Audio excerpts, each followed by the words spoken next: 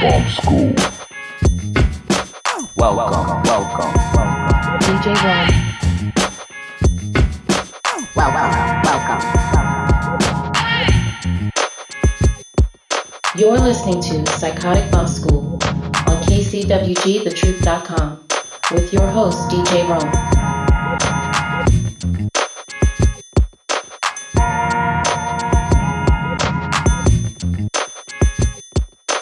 Hey, welcome to the program, everybody. You just stepped inside of Psychotic Bump School, the place where education and entertainment meet at the intersection of funk and soul. My name is DJ Rome, and I want to welcome you to another exciting edition of Psychotic Bump School. So, ladies and gentlemen, this evening, oh my God, you know we always have a lot going on around here at Psychotic Bump School. We got a couple of guests coming through this night. It's going to be a sort of a abbreviated lineup tonight. I only got 2 guests coming through. Imagine that. But they're amazing, and you're going to be in very, very good hands. We have our good sister, Lori Peacock, returning. We're going to be breaking down some of the latest in current events and politics, and we're going to be discussing the early signs of the Joe Biden, Kamala Harris cabinet.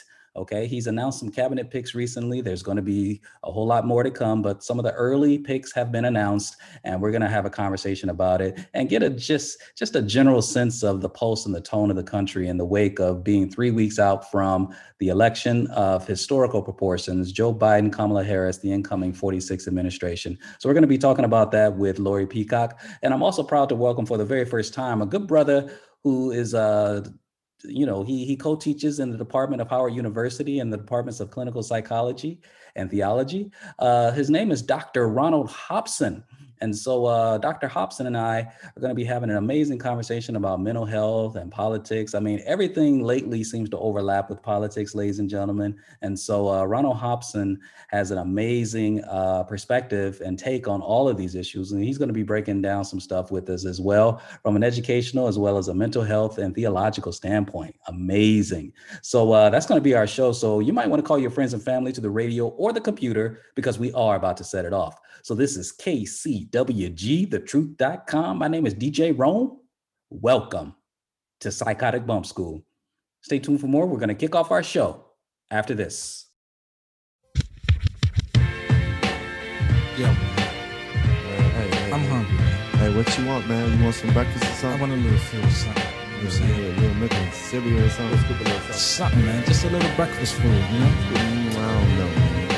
Let's see what I got in my cabinet. Hold on, let me see what I got in my cabinet. I might have me a little baseline of thing. You know what I'm saying? A little breakfast food.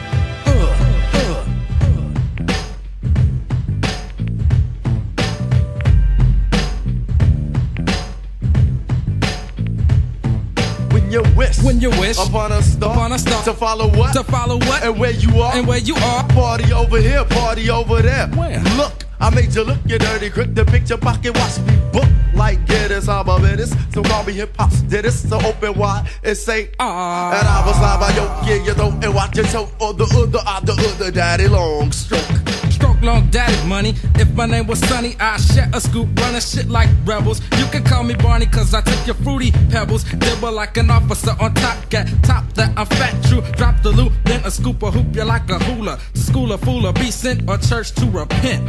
I get you guessing like ginger, just a hill of beans. I'm all that jazz and I kick. Hit the rest of my time, so please just give me just one more blast. I get off like Prince, but I don't have to show my ass. Pass the rest like a test. If you think you'll get ripped with your handicap ass rap and tales from the crib, I whip all that ass like face, baby. The sense is good, goobly-goo, ass crazy. All of my Oralo, down at the Apollo. Come follow me now, Bo. I don't know, even if Vogue be telling me you don't go. That it's time for show. Yeah. Everyone says ho, ho, ho. Ho. Couldn't be a slider cause I never slip. Kicking like a damn Van Flip. So don't come with your judo cause you're just a menudo. MC getting chewed like vegetable. A cabbage is a cabbage, a lettuce is a lettuce. I'ma tear this whole joint in the scraps. I bust raps, perhaps caps, subtract the whack tracks. Give it a max for the minimum, not the minimum for the max. Give more sex than with the stiff, so you can call me the stiffest. You're taking shots like Arnold, so what you talking about, Willis? Willis ain't talking about nothing. It's good. But this is back to breakfast foods because it's early in the morning. Well, you can have your Wheaties. You can have your flakes. You can have your kicks. And you can have your tricks. You can have your pancakes. You can have your loops. But you still gotta get to school. To keep your hot raw, I'm rolling, bowling, spare me. Fuss your hush, mouth mush, lush, alcohol's excessive like a Jefferson. Moving on up, progressive. One time for your brain cell, and when I get through, you say, oh, hell, man. Styles that are free won't stop to the end. Paper, I go on and on with the pen. Get a maxophone, attack a song. One blow, and MCs are going with the wind. Kicking the dumber rhyme, I'm not a prince, but I'm fresh, heating up like the summertime. Summer rhyme, I'm a dime a dozen, but I keep you buzzing like a bee. A dozen of 10 cents in the toilet, cause I flush the diamond. I'm not a leader, cause I bust the rhyme. If I kick with Rock Kemp, you're up for cover, brother. But I kick it with PD, cause I'm just another mother. Sucker blow pop time. It's blow pop time. It's blow pop time. Blow pop time. In the mix. The dimension, JB and Chico is 7, not 6. My shirt extra large, but I wear it well like the bars to the finish. Making your eye pop like you ate spinach. Then it's time to let you know. We counted up 1, 2, 3, and 4. Yes, we are back. KCWG, thetruth.com's program's called Psychotic Bump School. I'm DJ Rome. And as you know, ladies and gentlemen, the counting continues. The amount of court cases that are thrown out continues. And lo and behold, the fantasy world of the outgoing occupant of the White House, unfortunately, that persists as well. But nevertheless, President-elect Joe Biden is moving forward with his incoming administration. He's announced his parameters. He's announced his stance as how to approach the Thanksgiving weekend that we're just coming out of. And he's also made some very key cabinet appointments. And so I want to talk about the general mood of the country post-election. We're about 2 or 3 weeks removed. Again, the occupant has not conceded the race. The closest thing he's gotten to it was saying that he would allow for a transition. And we are where we are. So I want to get a general mood of the country right now. I want to talk about these cabinet picks a little bit. And to help me have this conversation, I am so excited to welcome my guest. She's been here multiple times before. You know her quite well. Ladies and gentlemen, please welcome back to Psychotic Bump School, our good sister, Lori Peacock. Lori, are you there? I am here, Mr. Rome. What's going on? Oh, my goodness. Well, just generally, 3 weeks removed now, Lori. Just imagine, where were we in 2016 at this point? 3 weeks removed from the election. How does that compare to 2020, Lori? Oh, my goodness. 3 weeks removed, 2016. I was debating on Facebook with my Trump supporter friends who I don't have anymore, but back then I still did. And, they were saying to give it time, just wait and see, it may not be that bad. It might be better than you think. Well, here we are 4 years later. We know none of that was true. Nope. And I did listen to them. I did give it time. I did try to hope that every opportunity he would turn it into something positive, and he never did. So now I feel like there's like a collective sigh of relief. We're still not 100% there yet because the beast is still in the White House and, he's still making things a little bit difficult. But I think now there is actually that little pinhole of light at the end of that long, long, dark tunnel. And I think that's where, at least where I am, and I hope a lot of Americans are too, where we're just kind of hoping and wishing and praying that, a couple months will go by and we'll get Biden into place and things will slowly but surely move towards some type of, I can't say normalcy because who knows what normal is anymore, but just some type of decency, just some type of humanity that we've been lacking for so long. Yeah, I'll take decency and humanity over what we have right now. Absolutely. Because I think normalcy would involve a president that doesn't suck up all the oxygen every day and somebody that doesn't demand the attention of the news cycle every second of the day, and who's not picking petty fights. I would love to usher in those days again. So I think I agree with you. The pen light is definitely pointing toward that direction and that eventual outcome. Now, Lori. Cabinet. Yes. One of the things people have been looking forward to is seeing how Joe Biden is going to govern. Is it going to amount to a third term of President Barack Obama? Some people are concerned that he's going to ignore the people that got him into the position that he's in. So they were paying very close attention to these picks. And he announced a few of them this week. Lori, I know you had a chance to look over a couple of them. What can you tell us about what kind of stood out for you with regard to some of these picks? I'll just tell the audience briefly before you start sharing. He announced his pick for Secretary of State, his United Nations ambassador. He announced somebody that we all know quite well for his special envoy for climate, which I thought was interesting. And his national intelligence director is an interesting pick as well. So Lori Peacock, what are your thoughts about the early signs of Joe Biden's cabinet picks? I think at least from the start, from what I've seen, he's keeping true to his word. He's going to have a diverse group of people with him, diverse both, men and women, but also in ethnicities. And I think it's really interesting that the head of Homeland Security is an immigrant. Yeah. I thought that was really, and maybe not even an immigrant who came over legally initially, so I find that really fascinating and interesting and important, because I think that it sheds you have a different perspective on things when you come from that environment. And so I think, that pick is huge. And I think that it's going to make a big impact in immigration. And, I'm one of those people, I'm not, open borders and just let people come freely or whatever, but I'm also not You're going to not? shut them down and build a wall. No. You're not. No, I but know. You voted for a Democrat. You have to be for that stuff, right? I know, right? Of course.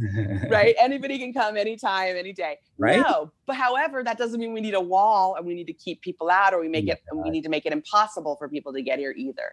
Because this country, as we know, was founded by immigrants and we can't, and that was, something that was very important to the founding fathers, blah, blah. So, it's important that we continue that. And I don't think that just because we were here first or some people were here longer means that other people don't have the same opportunity. So that pick I thought was really telling. Yeah. She's talking about Alejandro Mayorkas, ladies and gentlemen. Alejandro Mayorkas. Yes, go ahead. Yes. So that I thought was great. And, just so far, it's only been a handful, but I'm liking the sprinkling. I'm liking the diversity. I'm liking the mixture. I'm liking that, and me too. I think it's only going to get better. Yeah, I think so too. I like the Mayorkas pick as well because there are still a lot of children. Last I checked, at least 540 something that are still yet to be reunited with their families. And so someone that is an actual immigrant born in Havana, Cuba. And I found that interesting as well, given the amount of support that Trump received from the Cuban community, particularly in Florida. This pick, Alejandro Mayorkas, was born in Havana, Cuba. And that's very telling because if you leave it to certain news cycles, you would think that Trump actually dominated the Hispanic vote, almost said Latino. So that we have to have that conversation at another time too, because what's really going to emerge, and I'm going to let you continue with your thoughts on some of these other picks. What's really going to emerge, Lori and ladies and gentlemen, is that if Democrats are going to do this and continue to have the success that they had during this most recent election cycle, they're going to have to get a lot better at targeting their messaging. Because just because someone calls themselves Latino or Hispanic, that's not good enough. You can't just send out flyers in Spanish and just think that you're going to tap into these respective communities with the same messaging. You have Cubans, you have Venezuelans, you have Puerto Ricans, you have people from Ecuador. You have to appeal to all these constituencies, and just lumping them all into one big group is a huge mistake and a missed opportunity. So we're going to have to get better at the messaging. The reason why Trump was so successful in Texas, just as an example, Lori, newsflash here, they don't consider themselves to be Mexicans per se. That's the Tejano vote. They call themselves Tejanos, and they're very staunchly conservative, and they voted overwhelmingly for Donald Trump. They don't consider themselves Mexicans. So when he says, we don't want them coming into this country, they feel like he does. When they fill out their applications, they mark the box white. Right. Okay. And that's an issue in itself, right? And Mhm. that's you're going to have that with the Black community. You're going to have that with the Latino, or Hispanic community. You might have that with other ethnic groups as well. I'm just not as familiar with them, Mhm. but that's what blows my mind, is the ones that just want to forget that their families, may have come over here by whatever means to get to the United States, but now they're here. So they, Right. want to shut it down and not let anybody else in and have these really strict rules and, with immigration and everything. And I don't understand that either. And I also feel like, I don't know if it's that they want to be more white. They think that they are white. They're Mhm. not proud of who they are. Mhm. I really don't know, because I've met many Latino men who were Trump supporters, and I just always thought that was so strange. And for me, I think for almost each and every one of them, it was about money. It was, they saw Okay. him as a beacon of success, financial Mhm. success, and Mhm. that for whatever reason, with him in office, they were then going to have financial success, Right. which I think is just completely bizarre. I don't know why anyone Yeah. would think that, but Right. I truly think that that's what's in their mind. And Mm. it's interesting, and I don't understand it. I don't understand it, and I also don't understand people who want to be white. I mean, I just, because I'm biracial. I could have easily identified more as a white woman. That would have been the easier road to take, but that's Mhm. not the reality, right? That's not my reality. And Mhm. so to choose that would have just, I don't know. It's just Yeah. mind boggling to me, people who do. So Yeah. Yeah. So to understand those voters who espouse those views, it's going to require some groundwork, and the things yes, that they did in Arizona, for example, in the Navajo Nation, and of course what Stacey Abrams continues to do in Georgia with her coalition down there, they're going to have to get really, really specific about messaging.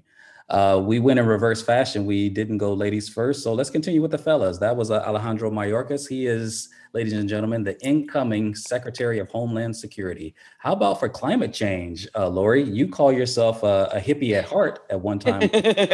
So a lot of people on the left, the so-called left, are for climate change. And the pick for this particular cabinet position is very interesting. Like I said, a familiar name. Lori, yes. what are your thoughts on the special envoy for climate? Yeah, so John Kerry, right? Yep. Very interesting. Voted for him, Ah, and so did I. I did too. uh, and See, you and I have done yeah, our part to try to save this country for itself multiple times. And John multiple Kerry, times, So yeah, go ahead. multiple times. So yeah, I'm tricky, right? Yes, I'm a hippie at heart, but then also when it comes to, and obviously we've got to do something about the environment. We definitely have to, because if we don't have a planet, we can't do anything, right? Right. So we've got to save our planet. We've got to save our environment. The fact that people don't think that's important, Mhm. and the fact that people are still not willing to admit that we as humans have an impact on our environment blows my mind. Mhm. Like, how could you not think that? And then we have record breaking heat and record breaking cold and fires and all of these things that are just rampant now. But there's no climate change, right? It's not real. Right. It's a hoax. No, Mhm. we need somebody who is going to be really strong on it, and we need people, and there's no reason why automobile industry, factories, manufacturing, all those things cannot comply to environmental standards. Right. There's no reason why they can't do those things and make and still be profitable and still make money. You just have to shift and adjust and maybe not do what you've been doing the same thing for the last 100, 200 years and switch it up. But absolutely, I mean, we need to make changes. Otherwise, we're not going to have any planet left to fight about, Yep. and we're going to go the way of the dinosaurs. And Right.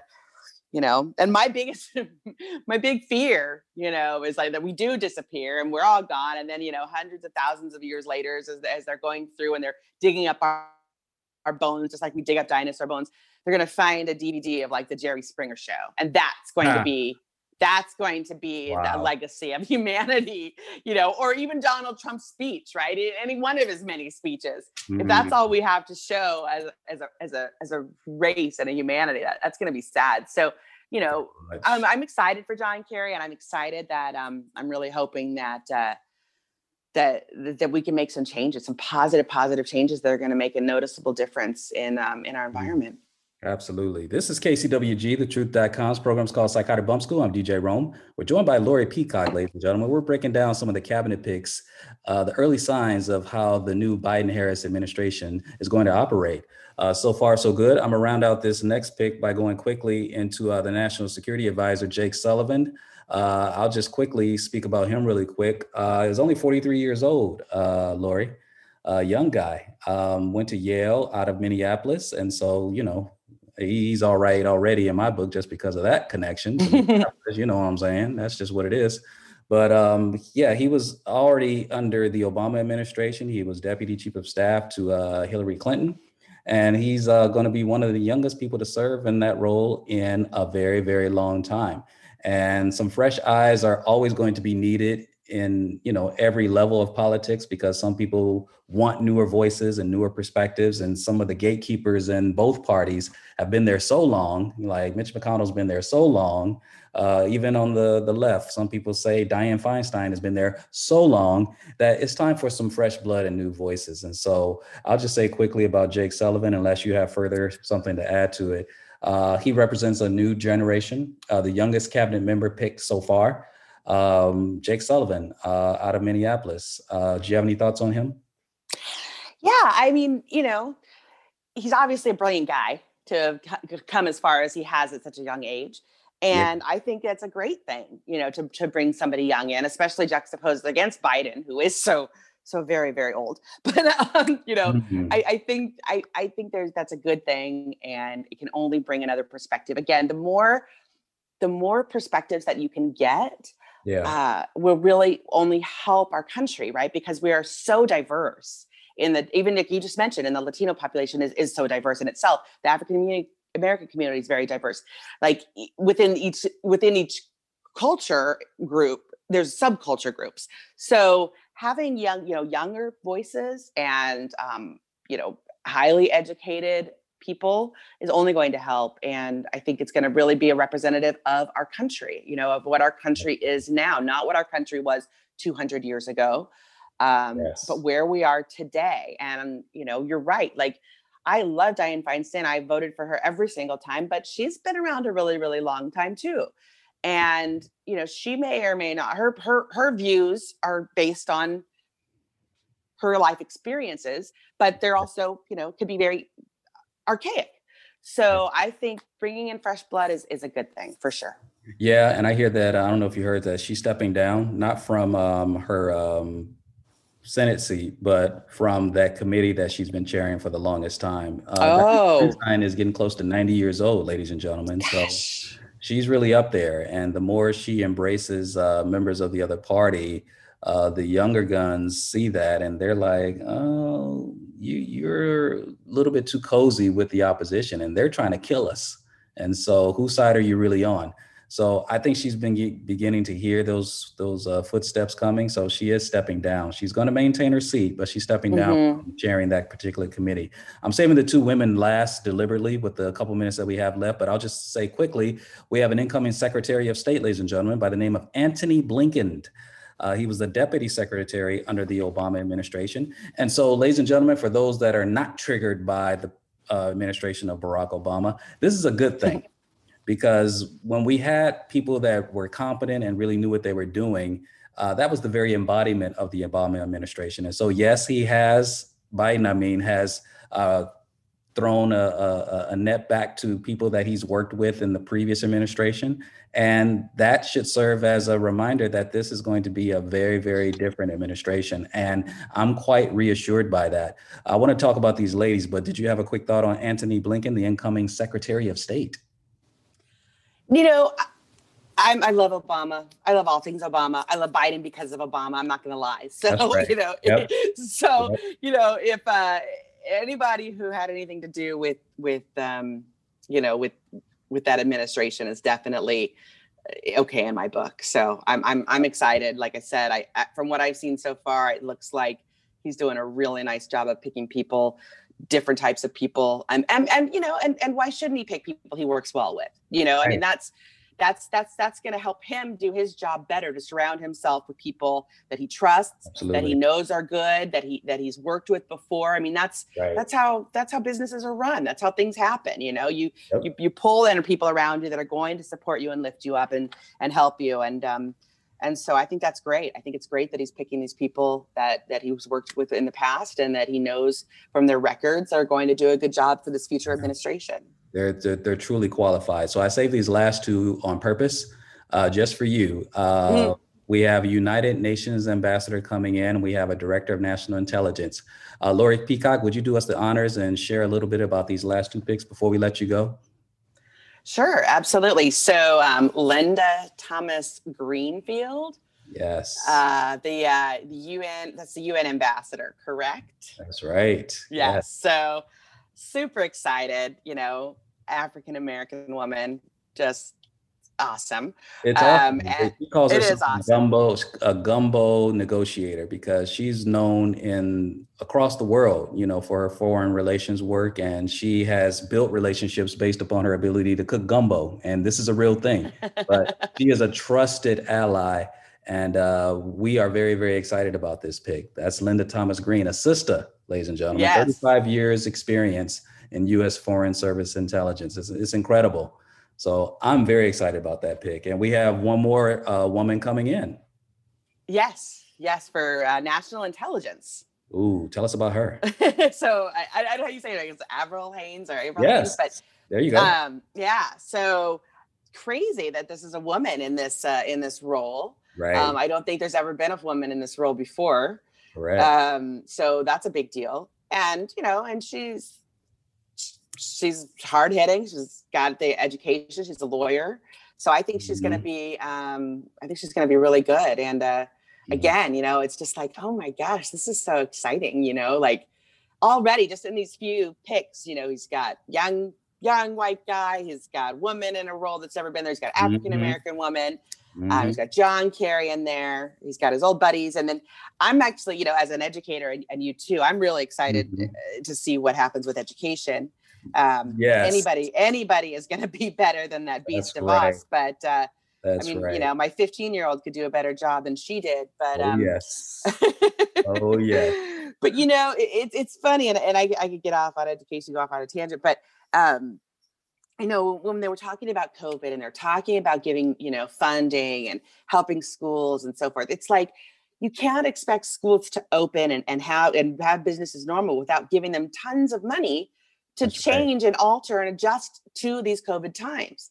Right. So, and the fact that they didn't just say, this is what we're going to do, and this is how we're going to handle it as a federal government. And of course, individual states, individual school districts, they can do what they want to, you know, they can do certain things themselves, but just to throw something at them and say, hey, here we go. We're supporting you and we're giving you this as a result, you know, but the fact that they couldn't even do that was just, it was just appalling. So I'm excited to see who comes into these next cabinet positions for sure. Most definitely. And we know, ladies and gentlemen, some of y'all are not going to like it because some of y'all held your nose and voted for Joe Biden. We understand that. And he's going to do some things that you're not going to like. But we're telling you, we're going to deal with that. We had to deal with Trump first, though. I mean, we absolutely had to respond to that historical mistake. It was an error. The end of an era, as they call it, not an era, the end of an era. We had to correct it. We had to address that. So Avril Haines, you're absolutely right. 51-year-old woman. She's really tough. She's also an Obama administration veteran. I read somewhere that she's ran in Iron Woman competitions. I mean, she's a very durable woman, not to be messed with, not to be played with. And the fact that she is going to be the first woman, as you said, to be the director of national intelligence, and given everything that Trump has done to cause the public to distrust agencies such as that, who have coordinated relationships with the CIA, FBI, she's going to be the head of the DNI, the first woman ever to hold such a position. So those are the early picks of the cabinet. Lori, you did a great job. Thank you so much. Oh, you're welcome. Thank you. Always a pleasure to join you. Oh, we sure appreciate that. Come back and join us again, because as we said, there's going to be more to come. And I'm sure we're going to be tweeting and arguing and fighting online with the people that are going to be the detractors, but that's par for course. But Lori Peacock, thank you so much for joining us. This is Joy Suddeth, and you're listening to DJ Rome on Psychotic Bump School, the place where education and entertainment meet at the intersection of funk and soul. Yeah, I see your little post talking about BLM is my motto, but you know it ain't. I see you over by the water cooler on your break, talking about Tanisha, your mental health is super important to me, but you know it ain't. You assume and surmise that educating you is somehow my responsibility, but you know it ain't. Hundreds of years later, and still you think your guilt is ours to bear, but you know it ain't. Yeah, you say our friendship is the most important friendship you've ever had, ever. Shoot.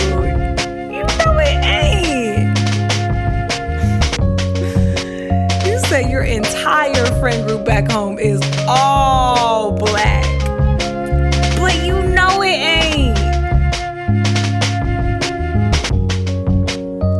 You can sing all the songs word for word, real authentic, but you know it ain't.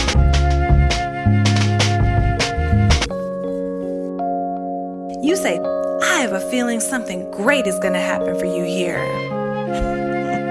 But you know it ain't. Come on now. That's nice of you to say though, I guess. As a side note, there are some real ones out there. Disclaimer, this does not apply to you. Y'all know who you are. But for the most part, for everybody else, you can say it's real, but you know it ain't. Come on. You out here like, I swear to tell the truth, the whole truth, and nothing but the truth. But you know you ain't. Run around town with a big old booty, talking about it's real, it's mine. But you know it ain't. You know. Some people say if you don't cry, that's a good plan to get by. If you don't cry, that's a good plan to get by.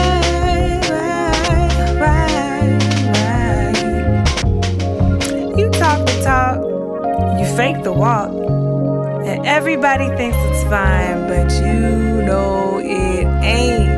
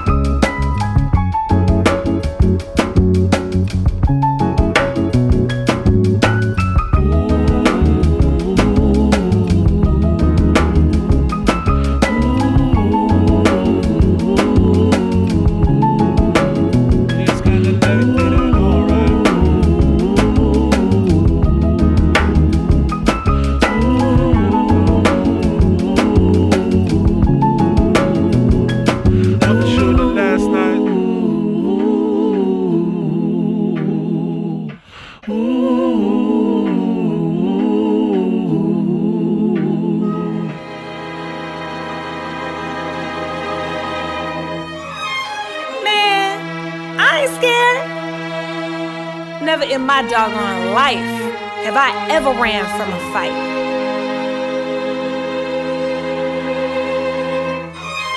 And I ain't running now. What you say? That's what I thought. Trying to call the police on somebody for eating ice cream. Going to the park. Hanging out. Graduating. Looking at me sideways. Is you out your mind? Or is you crazy? You better put your money on another pony jack, cause I ain't the one. I will let you know about yourself, and I will embarrass you in front of God and everybody. Now what? What you gonna do?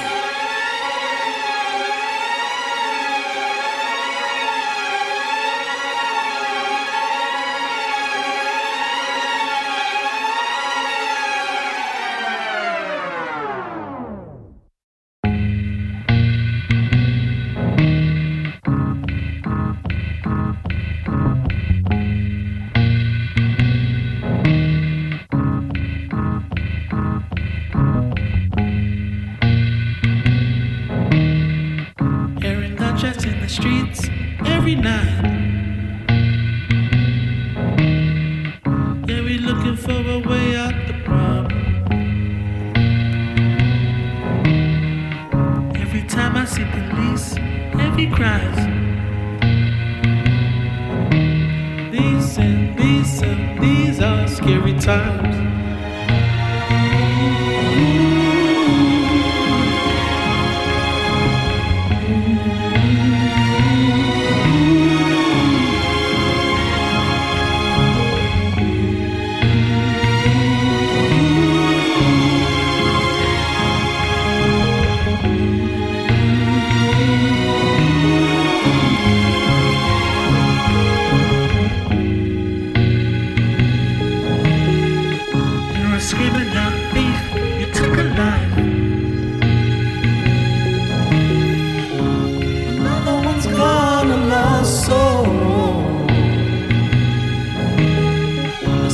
Marching in the streets every night. These are scary times. These are scary times. These are scary times.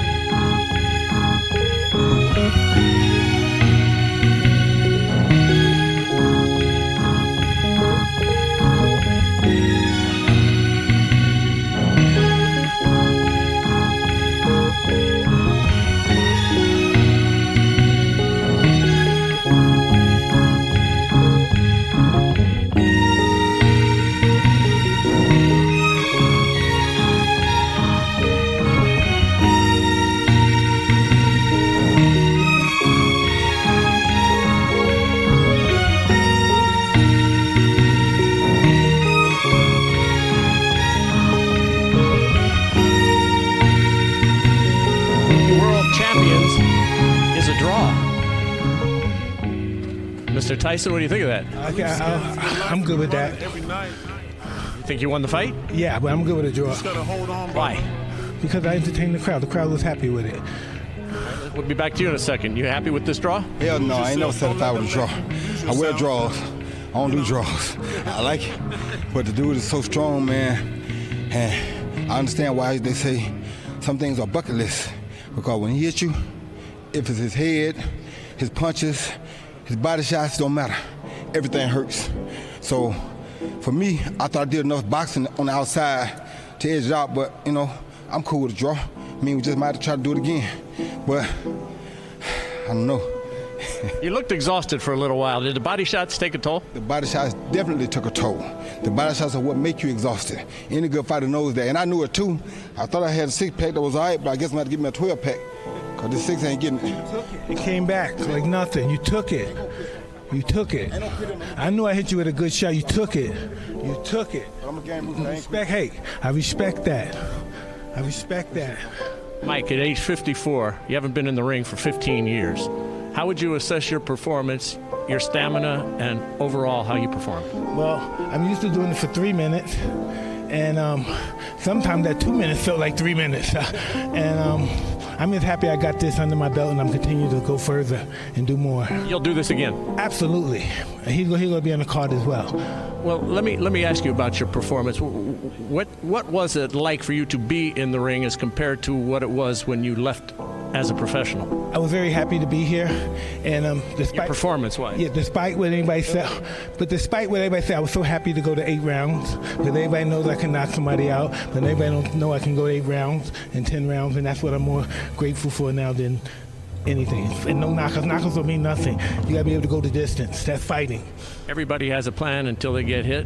You got hit, and how did it affect you? I went to plan B. I hit him back. Roy, you want to continue this now at age 51, or did you get dissatisfied at this point? Man, it's hard to say. My Pensacola fans love me. We got to do this again. Everybody loves Mike. I love Mike too. But, you know, it's something to take them punches in there from Mike. So, you know, I go talk to my family, see how they feel about it. If they thought they enjoyed what they saw, then if we want to do it again, we'll come back and do it again. But, you know, me, like I said, Pensacola in the house. I want to thank everybody helping me out. Big Al, Tom, Wop, Russ, everybody on my team, Jim Foster. I mean, so many people, everybody in Pensacola in the house still. Thank y'all for tuning in. Thank the whole world for tuning in, especially my Russian citizens, my Russian people. I was going to say thank to everybody who gave us the homage, sent us out the right way. And if everything goes well, like I said, and the family's cool with it, then... A lot of people were afraid, Roy, you might get hurt tonight. Were you really afraid in the back of your head that something could happen that might have put you in peril? I was afraid I might get hurt. I didn't fight in 20 years. He only stopped fighting for 3 years. I'm afraid I might get. Why nobody care about my ass? Well, that's typical, right? I've been fighting 15 years. He stopped fighting 3 years ago, and everybody worrying about his ass. Nobody thinks that a giant is going to fall. I haven't did this in 15, 16 years. I'm not a giant. I'm a beginner. Hey, this is Helen. Hey, this is Celia. And we are Linubians. And you're listening to Psychotic Bump School with your host DJ Rome on KCWGTheTruth.com, the best internet radio station on the planet. Little boy, when you get older, you can ask me all the questions, and I'll tell you the truth about the boys in blue. Little boy, when you get older, and you're searching for the answers and the lost truth for those who look like you. Little boy, when you get older, you can ask me all the questions, and I'll tell you the truth about the boys in blue. Little boy, when you get older, and you're searching for the answers and the lost truth for those who look like you. Heaven's angels is shining down on us. Pain will go away. God has chosen us. Heaven's angels is shining down on us. Pain will go away. God has chosen us. One day you'll find out God is one of us. One day you'll find out God is one of us. Little boy, when you get older,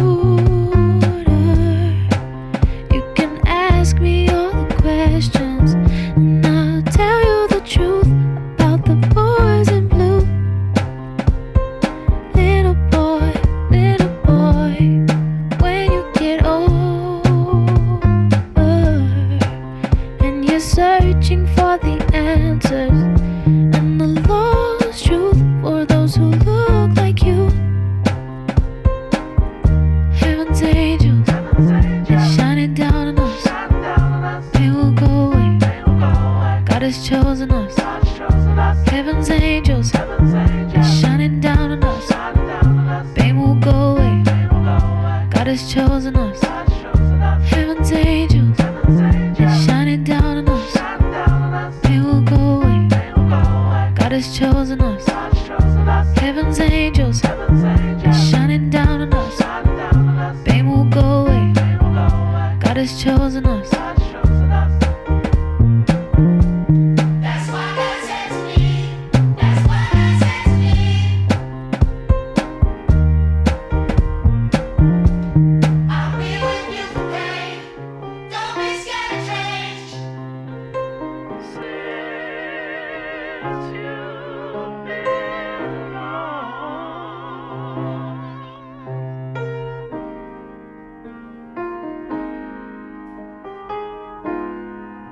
Okay, we are back. KCWG, thetruth.com. This program is called Psychotic Bump School. I'm DJ Rome. And ladies and gentlemen, of course, on this program, we are continuing our discussions about the vast mental health needs of our community across the country, across the planet, really, especially during this time of coronavirus.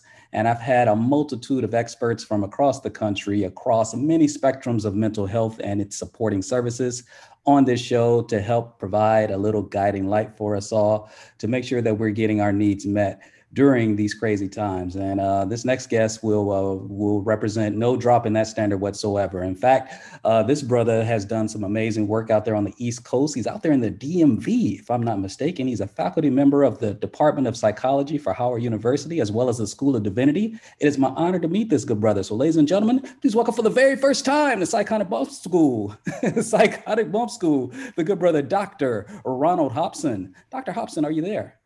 I am here. Hello, how are you? Oh, we are cool and the gang. Talk about dating myself. It's like I've been saying that for the last several years, Dr. Hopson. Of course, in constant homage to the great and late Ronald Bell of Cool and the Gang. But it's really good to hear your voice, man. How are you getting through this holiday season so far? Well, staying safe, being careful, taking it seriously, and doing all right, keeping my spirits up. Yeah, man.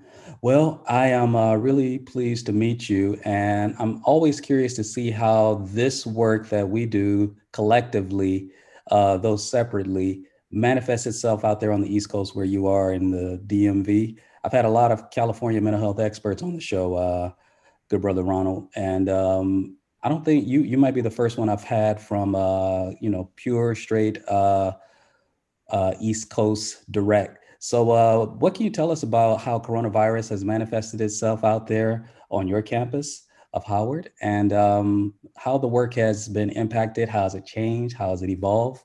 What's the landscape like in the mental health arena at your university, good brother, Dr. Hopson? Yes, well, Howard University has been extremely responsible and careful around managing the COVID pandemic. And we have, of course, been conducting our classes virtually this semester, as well as we will be continuing to do so next semester.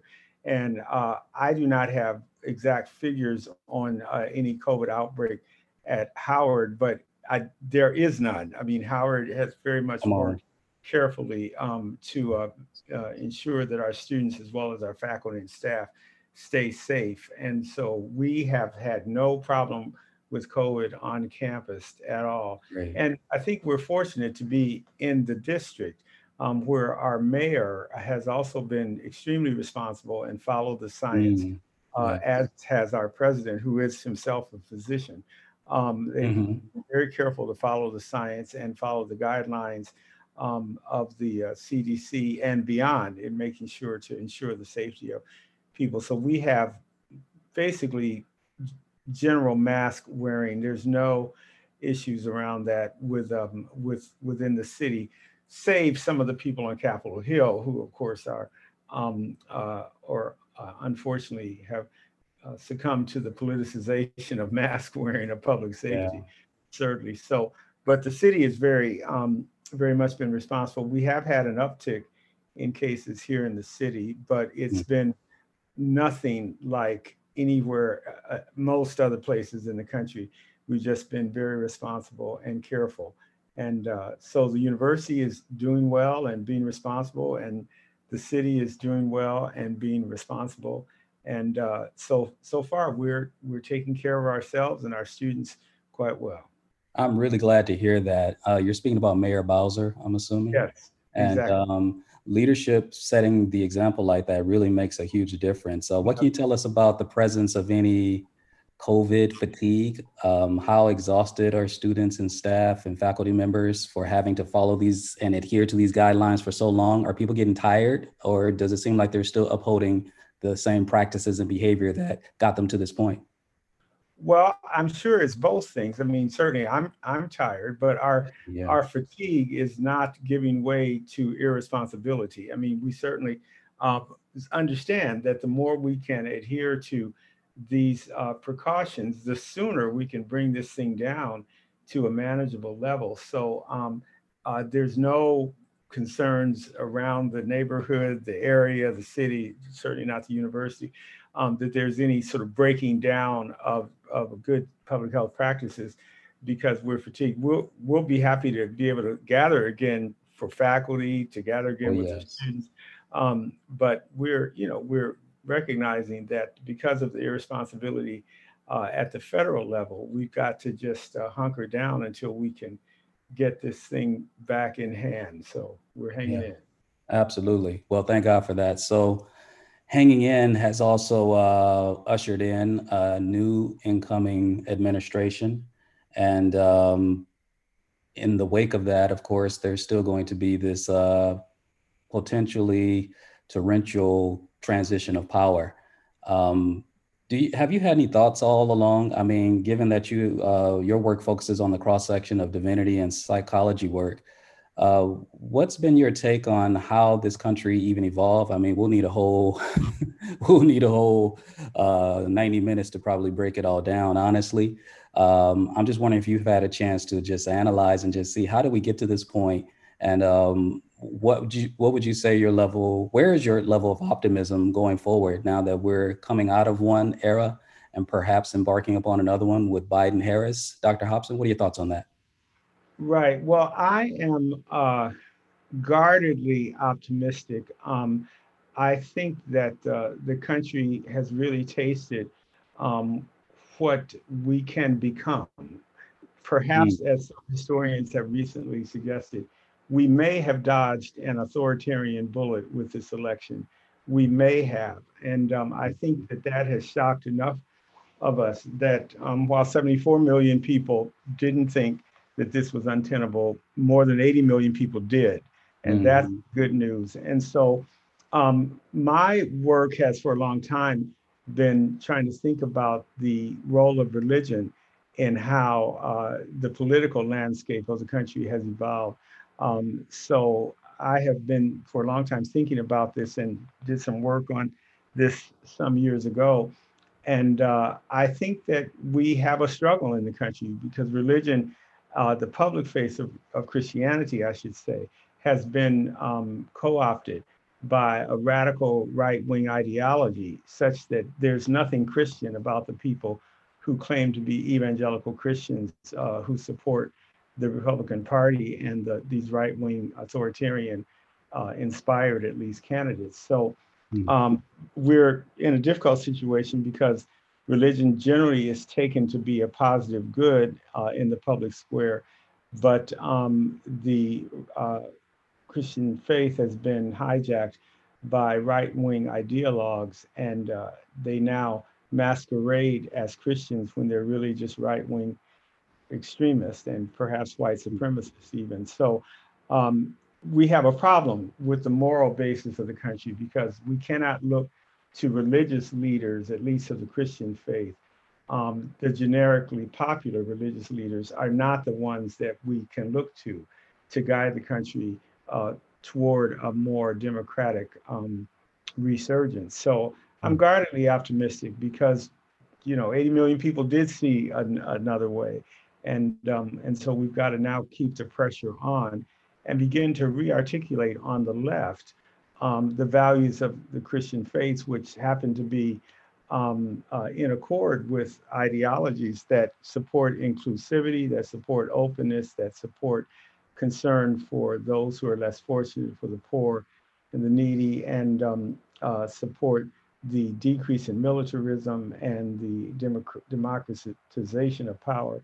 So those are things that are fundamentally Christian, if anybody's read the Gospels. So the work for us is to reestablish that, reassert that, and to support this administration in trying to restore basically the damaged soul of America. Yeah, I have that sense too, Dr. Hopson, because there's been little discussion in my political tenure. Recent candidate, Indiana candidate, Pete Buttigieg, was one of the first ones that I heard on a debate stage talking about the evangelical left as if it's not really existed all these years. And, you know, you and I know that sisters and our grandmamas and our aunties and mamas, they took their Black sons and grandsons and nephews to church. Absolutely. And they held it down for us. So we know firsthand, with firsthand experience, that we know that there's a very strong contingency of a faith in God and the Lord. And, you know, we take that very seriously. Now, I'll tell you this, a personal story. I grew up in a household that was very conservative and religious. And my grandmother used to love watching Kenneth Hagin, Kenneth Copeland, Falwell. And those were, at that time, the very tenets of what gospel was. And I didn't have an eye toward racism and white nationalism. And until Fred Price in the late 90s, I think, went on television and was talking about the racism in the church, I hadn't really considered it. Yes. And so seeing Kenneth Copeland the other day, Dr. Hopson, I know I'm kind of rambling a little bit, out there just laughing out loud at the outcome of this election that had determined that the president-elect did win the race.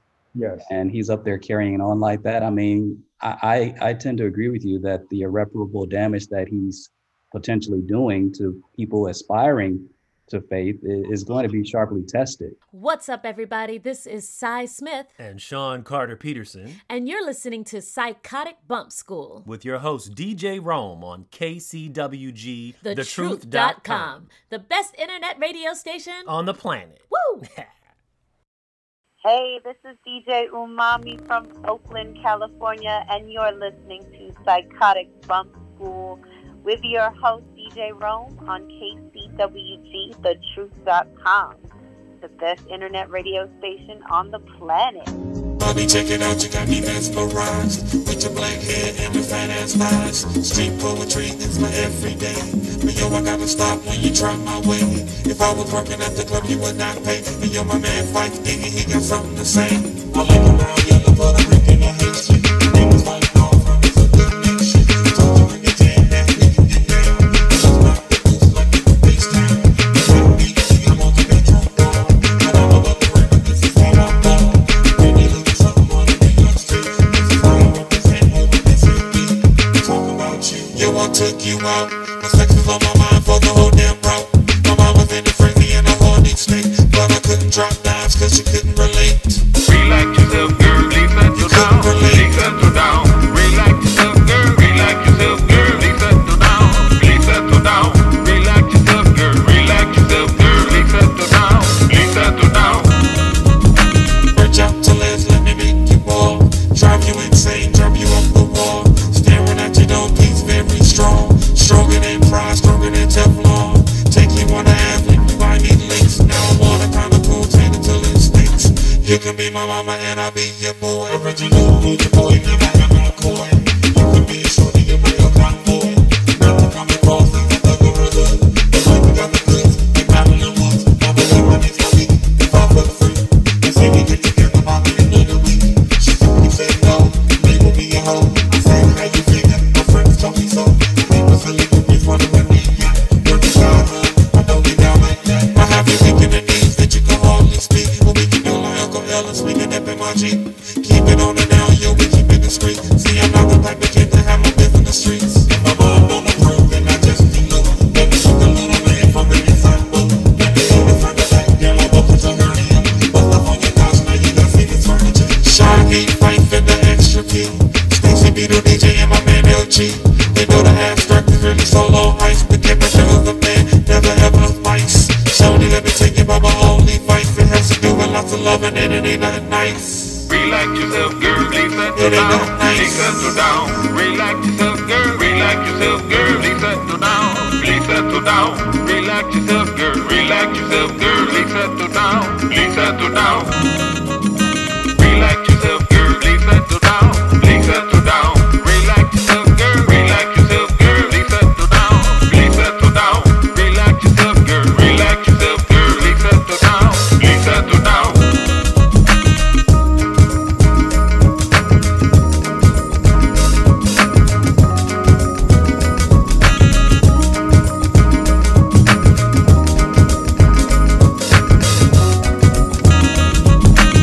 settle down. Please settle down.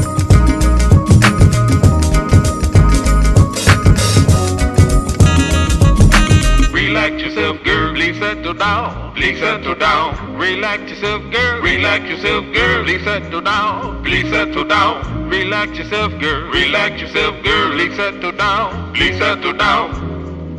In addition to those figures that we've been talking about, recently I saw that rock and blues guitarist Eric Clapton is in the news with Van Morrison. They're doing a protest song against the lockdowns and the mandatory scaling back that many countries are doing. I think they're doing it over there in the UK. And looking up his history, he has had a long story history of racism that I never knew about. There's always a reason why. I was trying to put my finger on. It's like there's something about this guy's playing that I just don't get. And is it just whack, or I just don't get it? But I always gave him a pass because he's such a revered musician. Right. And now I know why. There's something off about this guy. And so I just say that to parallel with the fact that when you go for a long period of time, Dr. Hopson, and you're under the assumption of your childhood indoctrination, for the lack of a better term, and you sort of wake up and realize, in my case, I'm just speaking personally, that what you have always sensed was a little bit off has, more modern times has now been confirmed that there is a reason why that hesitation was there. It kind of makes sense now to why these discussions about having this sort of kumbaya moment now that the Biden-Harris administration is coming in, that somehow we need to be forgiving and try to move on past this Trump era, because perhaps it's more biblically informed to do so, to extend forgiveness, to open our arms and try to find some consensus again, and try to practice those tenets that Joe Biden is talking about with regard to reaching across the aisle and working together again, like government is supposed to, when it's functioning in its healthiest forms. But what are your thoughts, Dr. Hopson, on this notion of how do we heal, between our mental health and, with the gospel and everything that his opponents, I'm using Joe Biden's terms now, Trump's opponents have had to endure under his tenure in office. And now people are questioning whether or not the better approach is to still take the high road and perhaps even attempt to find some consensus with people who have this really virulent racist white nationalist past. What are your thoughts on trying to do that, and any efficacy? What are your thoughts on that? Yeah, that's an important question. I do think we need to understand that Biden is president. So what unfortunately the outgoing person did not understand, because he really was at best a 12-year-old under-socialized boy. He did not understand that the presidency is a huge megaphone. So whatever is spoken from the Oval Office is amplified factors more. And so I understand completely Biden talking about unity. I mean, what other option would he have? Right. It would just be completely dangerous for him to say anything other than that. I think on the ground, where we live and where we'll be engaging in political struggle, we'll have to be, as the scripture says, we'll have to be shrewd as a serpent, but gentle as a lamb. I mean, and those two things are not in opposition. We need to be rigorous in not giving way to any space for white supremacy, for white ideology, racist ideologies, for ideologies that continue to discriminate against the poor and the less privileged, while at the same time helping them to realize, and this is the work basically um, of bringing people out of a kind of indoctrination, to help them see that their own advocacy, they were advocating for their own harm. And the work for us is to work for policies that are going to benefit our communities, because by definition, it will benefit these white communities. And then there will have to be some number of us at some level of public discourse who will be willing to challenge the implicit and explicit racism and ask these people, has this worked for you?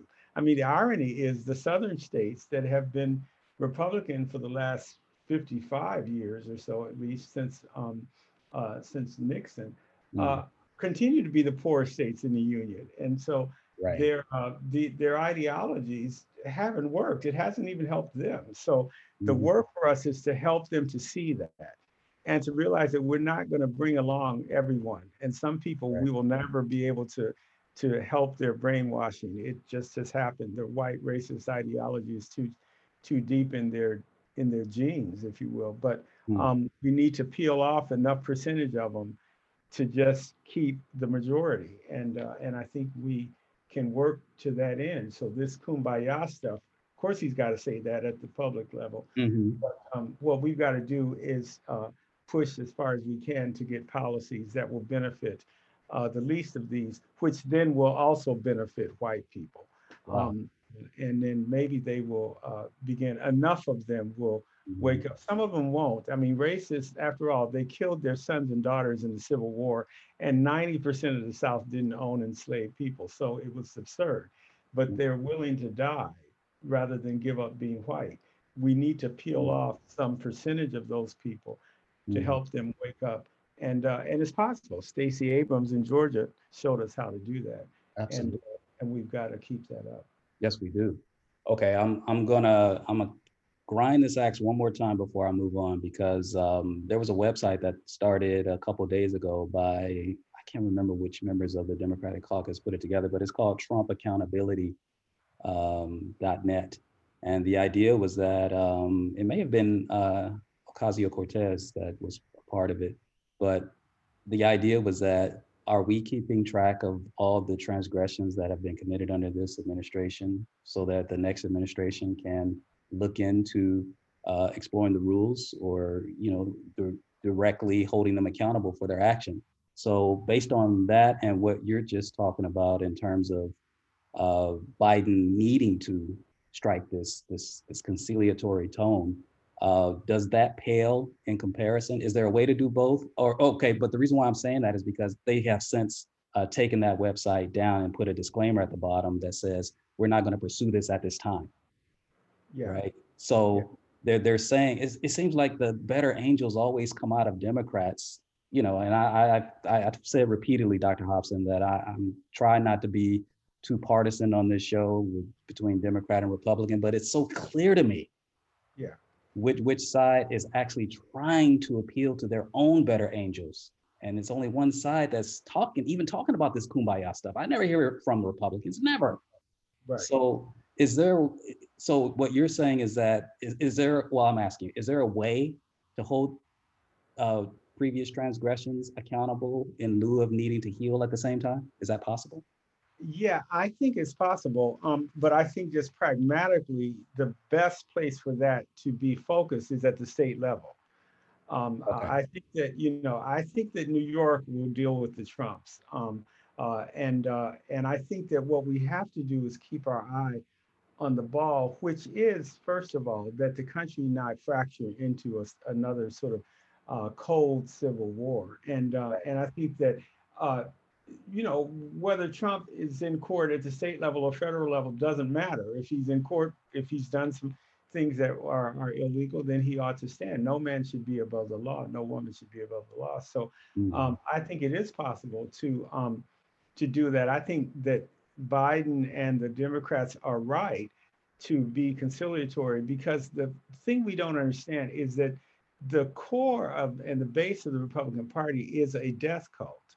They will destroy themselves to stay loyal to their leader because their leader is killing them by way of the neglect of the management of the coronavirus. And so but they will follow him. So we can't do the parallel thing on the side of right. We want to even preserve their life. So we don't want to further inflame passions such that, people start, marching to state capitals with the 320 million guns that we have in this country. So I don't think that it's a bad idea for the Democrats to be conciliatory, while at the same time insisting that no person is above the law, and the state can handle whatever may be the transgressions of these people. And the federal government has no sway over that. So can't then argue that it's revenge, So, but we have to be careful because we're dealing with people on the right, the extremists, the base of the party. They're suicidal and it's a death cult. You know what? I wish you were exaggerating, but you're not. I saw a caller call into the Rush Limbaugh show the other day, crying that, Rush, you're all we got. Trump is all we got. And I would literally die for Donald Trump. That's what he said. Yes. While in a bathtub of tears, he was saying that. So I wish you were exaggerating, Dr. Hopson, but I know you're not. Yes, it is. And it's, we're no different than, other countries, Italy, Germany, Brazil. There's no, human beings are the same. And once you tap into a core fear or a core conviction of people, they will follow you over a cliff like the lemmings. And so this man the Republican Party has been nurturing this ever since Nixon and the Southern Strategy and Reagan and the Welfare Queen and George H.W. with Willie Horton and even W. with so-called compassionate conservatives. They've been nurturing this virus of racism and white supremacy that never died. Of course, from the Civil War, it never died. But they've been nurturing this, and now this is the consequence of it. Look at that.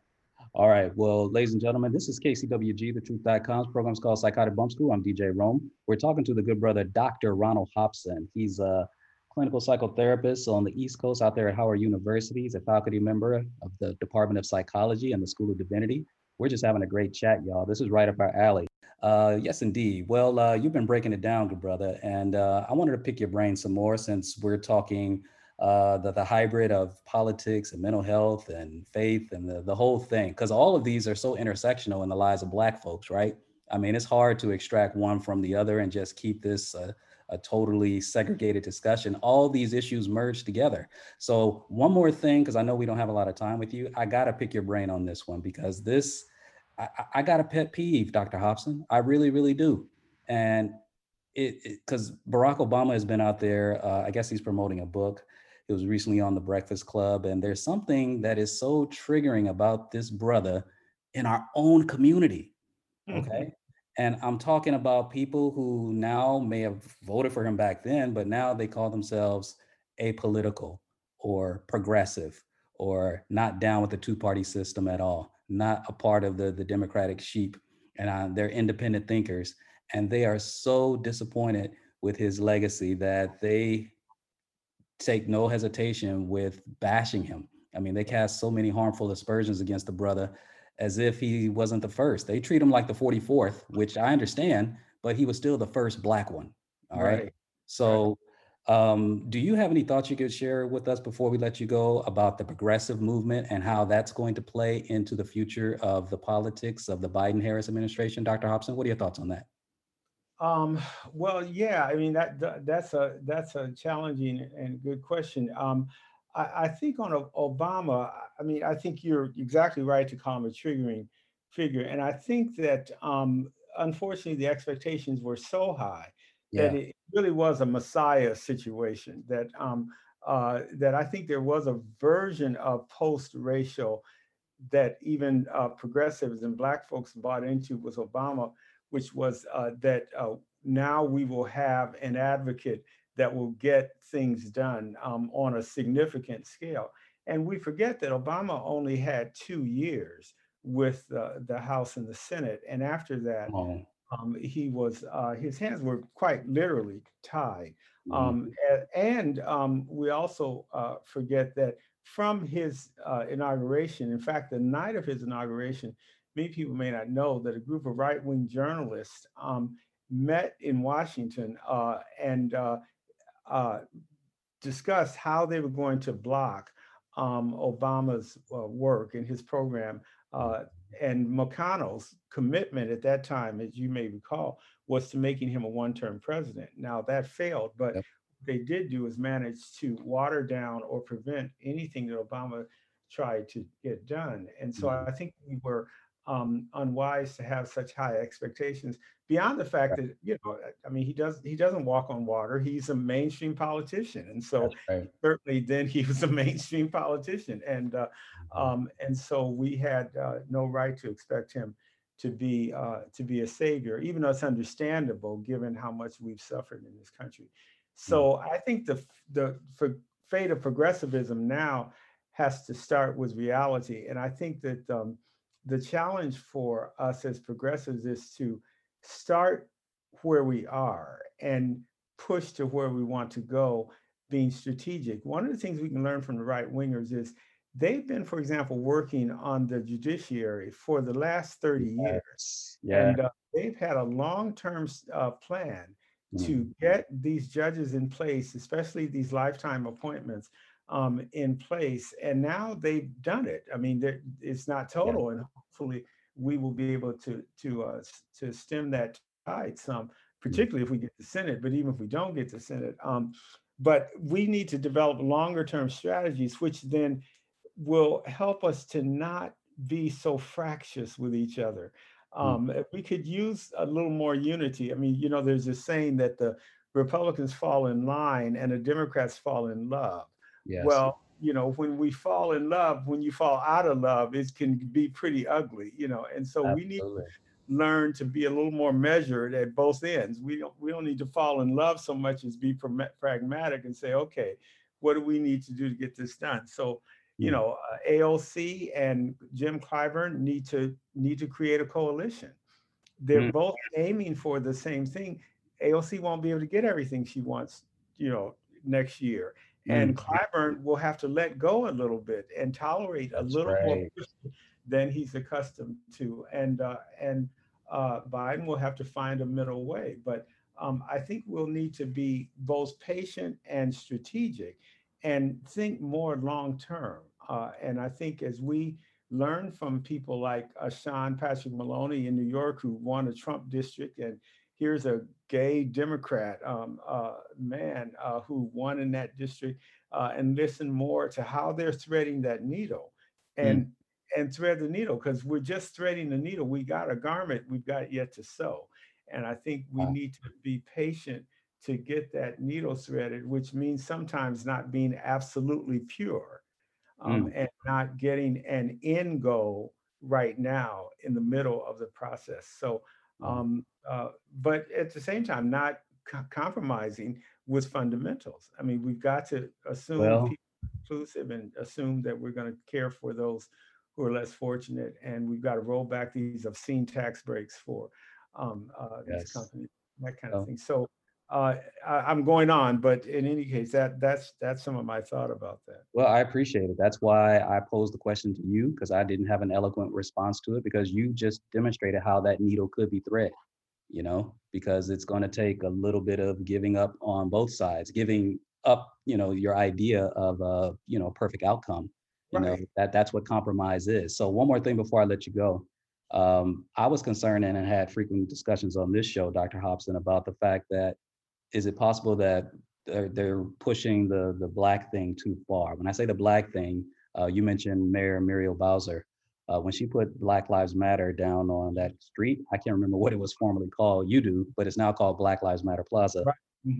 And the fact that there was such a rallying cry around that cause in the wake of George Floyd and Breonna and Ahmaud and Rashard, Jacob Blake, who thankfully is still here, nevertheless, there was this tone in the country that there was the potential of running into Black fatigue, let alone COVID fatigue. And with Kamala Harris on the ticket, it ended up energizing the base. And they have long been told that, the Democratic Party, I mean, to energize your base. You know, there's been no more reliable voting bloc for Democrats than Black women, and it finally happened. So nevertheless, I'm leading up to a question here. Nevertheless, they still paint Black Lives Matter with Antifa as being sort of a terrorist agent, hostile to the fabric of what America is supposed to be, or at least what right-wingers think it should be. So a final thought from you on all of that. Do you think with Kamala Harris, again, you were speaking with Obama about having measured expectations. Is it possible that Black people can exercise similar restraint and hold out going too hard on Kamala too soon? The fact that she's there, it took how many years for her to get there, you know? So can you share some final thoughts with us about continuing on, about how to modulate our expectations further? We have another Black person in the White House, this time a sister, and how patient should Black people be rather than expect too much too soon?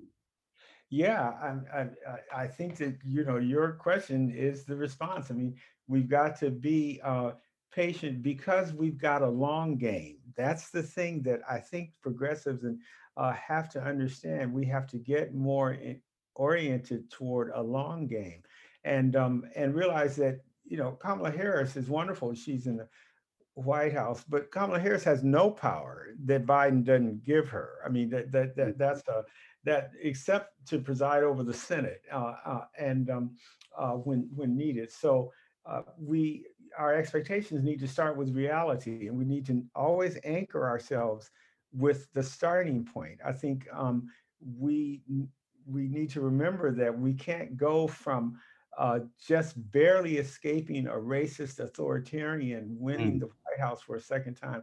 We can't go from that to a multiracial society where everybody has a voice by February. That's not going to happen. And so what we need to do is remind ourselves that it's in increments that absolutely that a journey is completed. And so we got to remember she's vice president, and celebrate that, and keep the pressure and the advocacy on Biden, realistic pressure, realistic advocacy, to move things forward. And celebrate the victories, and understand the necessary compromises, and, you know, the criticisms when that's necessary. That certainly will be a part of it.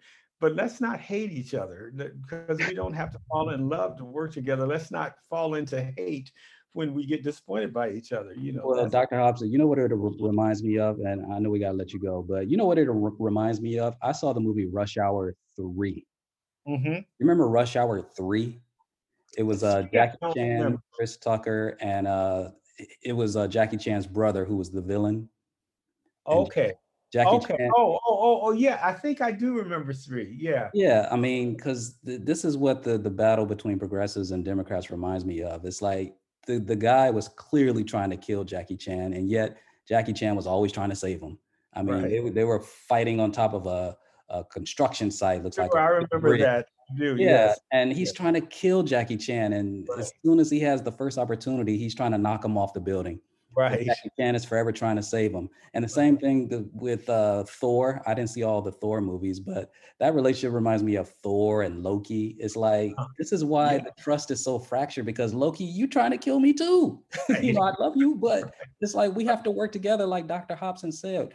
Well, I definitely want to have you back so we could talk more about these issues. Do you have a way for people to reach out to you if they want to find out more about your work and how they can access some of your private services, perhaps? Well, they can always find me on websites at Howard University, in the School of Divinity, as well as in the Department of Psychology. So, so that's a good place to. That's a good place. Okay, well, we'll send them there. Well, I can't thank you enough for being here. Will you come back and join us again on Psychotic Bump School? I certainly will, and I appreciate the invitation, and I will indeed come back. Okay, well, thank you for accepting, and happy holidays to you. We'll be definitely calling you again. Well, that's our show, y'all. Psychotic Bump School is the place where education and entertainment meet at the intersection of funk and soul. My name is DJ Rome, and you know we're here every Monday evening from 5:30 p.m. to 7 p.m. Pacific time. Check back with us. We shall return next week. Also want to thank our very special guest, Miss Lori Peacock, and as well as the good brother, Dr. Ronald Hopson. Also want to send a shout out to Frank Starks, who is the Iron Man behind the board. And we're out of here, y'all. Take care.